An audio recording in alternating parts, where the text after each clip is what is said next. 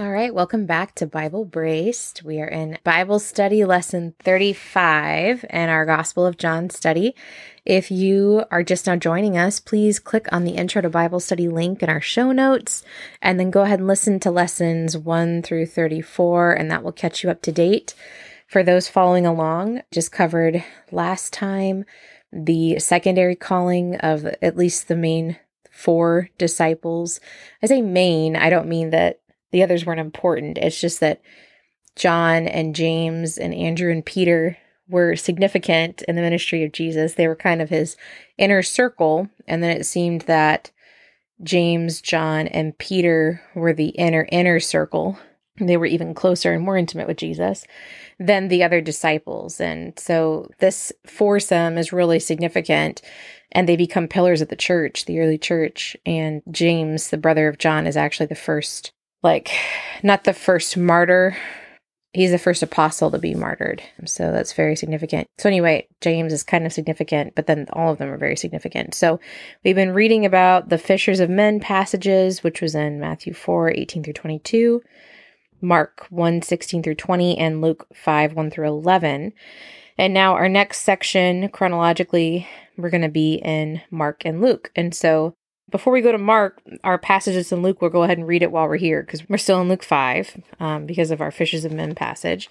And now we're going to go back a little bit to the end of chapter 4 that we skipped over to get to the calling. We're going to go back to talk about this. And so this is the demoniac healed on the Sabbath day. And we see this in Luke 4:31 through 37 and Mark 1:21 through 28. So let's go back to Luke 4 here. And again, remember that sometimes one thing is said and then we kind of backpedal to give more information about things that happened earlier. Mark did this, I think, with the baptism of Jesus, I think, because he actually said and John the Baptist was arrested. And then he's like, but before he was arrested, Jesus was baptized, So sometimes this happens, and it's kind of interesting to see the way that how it flows and what's significant to each of them. So we left off in Capernaum at the Sea of Galilee, where Jesus again calls John and James and Andrew and Peter. They leave everything again and follow him, and says now in verse 31 of chapter 4 of Luke, and he went down to Capernaum, a city of Galilee. So we already knew he was here. This verse 31 right here really could have been read earlier when we were talking about that section where he went down to Capernaum by the city of Galilee. But we didn't know that earlier. We would have read it. But then it says, and he was teaching them on the Sabbath.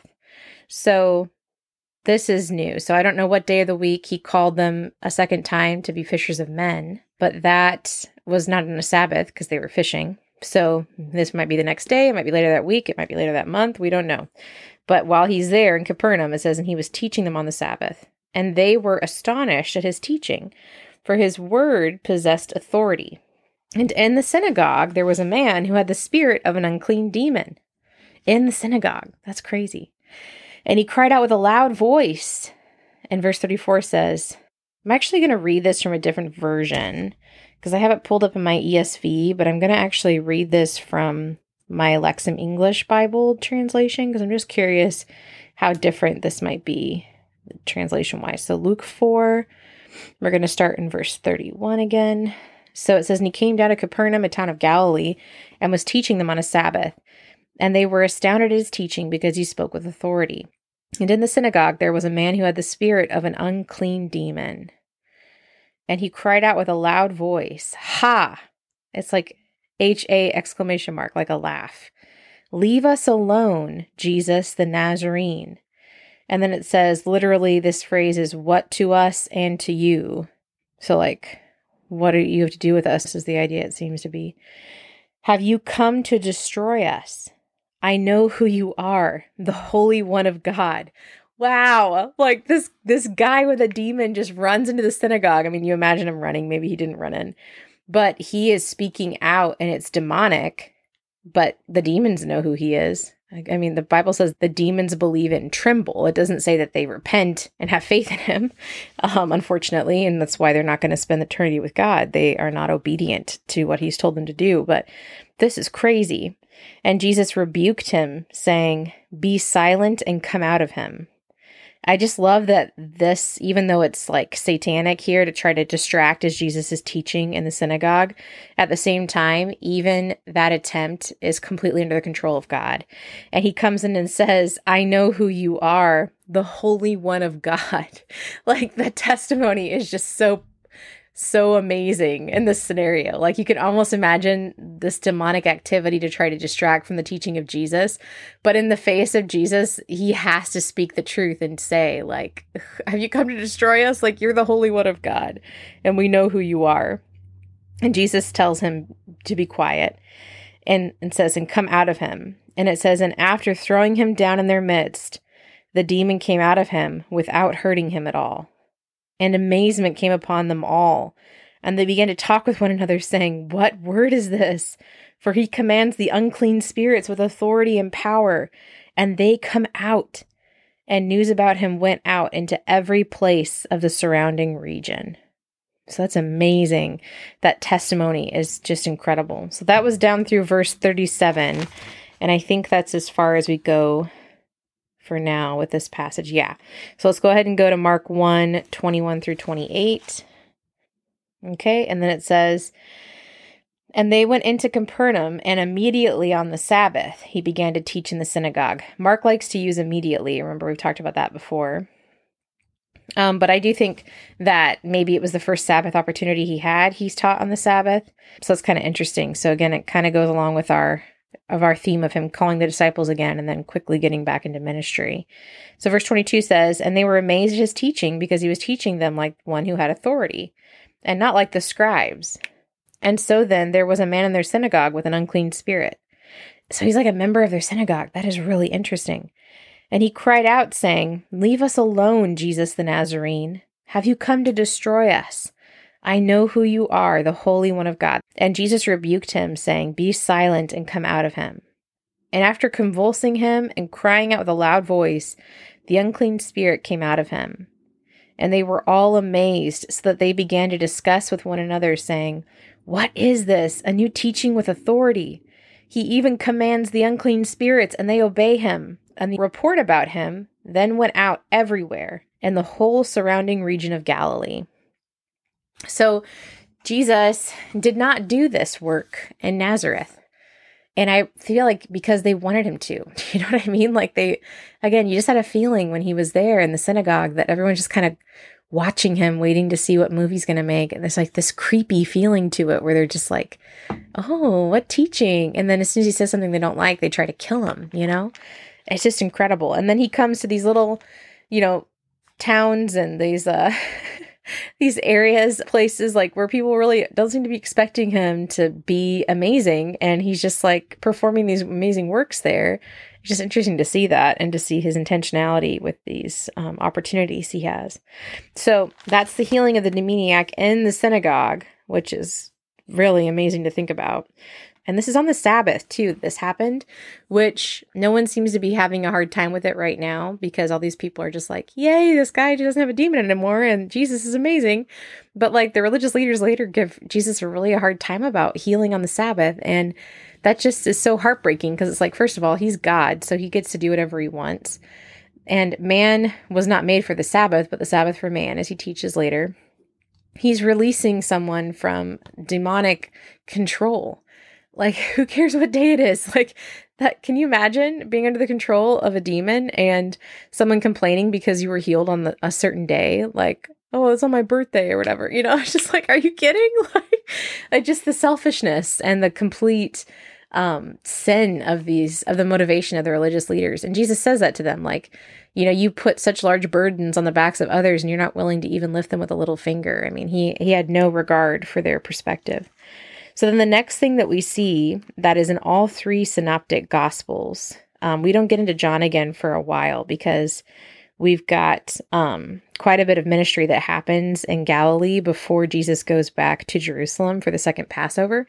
And he goes back to Jerusalem in John 5, which is our next passage in John. So we're going to be in the synoptic gospels for a while, just kind of filling out the work of Jesus in Galilee at this time period. So our next part of ministry in Galilee has all three gospels, synoptic gospels involved. And it's Peter's mother-in-law being cured, plus others. So let's go quickly to Mark 1:29 through 34, because we're in Mark already. So Mark 1:29, it says, and so he departed from the synagogue and came into the house of Simon and Andrew with James and John. Now Simon's mother-in-law was lying down, suffering with a fever, and at once they told him about her. Now, this could just be my perspective, okay? But again, remember, Peter was fishing overnight recently, and Jesus gives him this huge catch of fish, and Peter's reaction is like, Lord, leave me. Like, I'm such a sinful person, basically. And Jesus is like, relax, Peter. Like he's just so loving back to him. And this situation where Peter's mother-in-law is sick, again, you can almost see Peter not telling Jesus about it and not wanting to bother the teacher. But instead, it's like he's learning a lesson here. And it says, and once they told him about her, and he came and raised her up by taking hold of her hand, and the fever left her, and she began to serve them. To me, this just screams that she was completely healed. Because how many times when you're sick and you're starting to feel better, like you still don't really feel like serving everyone and hosting, right? So it wasn't just that Jesus broke her fever, like he restored her physically to the point where she wanted to get up and serve. And that's just really neat to see her completely healed in that way. And so then we're going to go ahead and read down through 34. It says, now when it was evening, when the sun had set, they began bringing to him all those who were sick and those who were demon-possessed. And the whole town was gathered together at the door. And I love this again because this is on the same day, at least from Mark's interpretation. And you know how Mark likes to say things happen immediately, right? So it could be that this wasn't still the Sabbath, but it sounds like it is. And here he comes home after casting a demon out, and he finds Peter's mother-in-law sick. He completely heals her. And then it says later in the evening, so time has passed, the sun's set, word has spread, right, in this village, in this community. And here they start bringing to him all these people who are sick and all these people who are demon-possessed. Like, doesn't this just break your heart? Like, there is such an understanding, like a simple acceptance that this man can give us peace. This man can heal my loved one. He can bring an end to their suffering and end to their oppression. It's just incredible. And you see them now at night bringing all these people, and this word is spread and people are reacting in faith. It's touching. It's touching to see it. It's touching to think about their faith. And they don't know probably this person that they're knocking on the door of this house, and they don't know the people that are waiting inside, and they've got their loved one there who's demon-possessed or someone who's ill, and they just are knocking on that door. They're gathering there because they know someone in there can heal him. And it doesn't matter what this means for me. I'm just going to go find this person. And it doesn't matter if it's embarrassing. It doesn't matter if it's the Sabbath. Like, I am going to go find this man who will heal. It's just incredible. Oh, it's just like touching. Something about that just really touched me. So it says they brought them to Jesus, and the whole town was gathered together at the door. And he healed many who were sick with various diseases and expelled many demons. And he did not permit the demons to speak because they knew him. That's amazing. So he stopped letting them speak when they were around him because he apparently didn't want them to give too much away. That's really interesting that he doesn't want the demons to speak. But I could see it too being even allowing these creatures that are created beings, that they have to cry out in understanding of who Jesus is. But it's not necessarily like allowing these evil things to talk is not really a blessing. And Jesus showing his complete authority over that is really significant, I think. Man, that is so sweet. So let's go to this passage in Luke really quick. Luke 4:38 through 41. So it says, and after he set out from the synagogue, so Luke says it happened the same day too. So if this all was on a Sabbath, he went into Simon's house, and Simon's mother-in-law was afflicted with a high fever, and they asked him on behalf of her. And he stood over her and rebuked the fever, and it left her. And immediately she got up and began to serve them.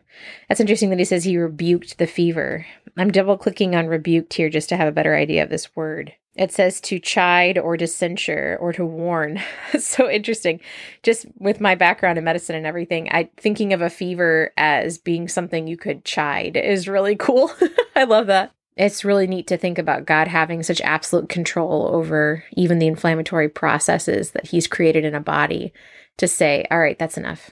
And again, like with the Sea of Galilee later, when it's under so much storm and wind and torment, and then he speaks to it and it immediately becomes still. This power of his to say, stop. And not only is her fever done, but she's completely restored physically to the point where she gets up and serves them. I mean, it's just incredible. So it says, verse 40, now as the sun was setting, all who had those who were sick with various diseases brought them to him, and placing his hands on every one of them, he healed them. And demons also were coming out of many, crying out and saying, "You are the Son of God." And he rebuked them and did not permit them to speak because they knew that he was the Christ. That is just amazing. So that takes us up through 41. So we're going to pause there in Luke. Let's go quickly to Matthew 8, 14 through 17. So we see here in Matthew has a huge gap because the last passage we were in Matthew was Matthew 4. And then we jumped to 8 for this miracle section, and then we'll go back to 4 for our next section in Matthew. So it's kind of interesting. So let's go to Matthew 8. Oh, no, we're not. Sorry. We have no time. We're way over. We'll go to Matthew 8 in our next lesson.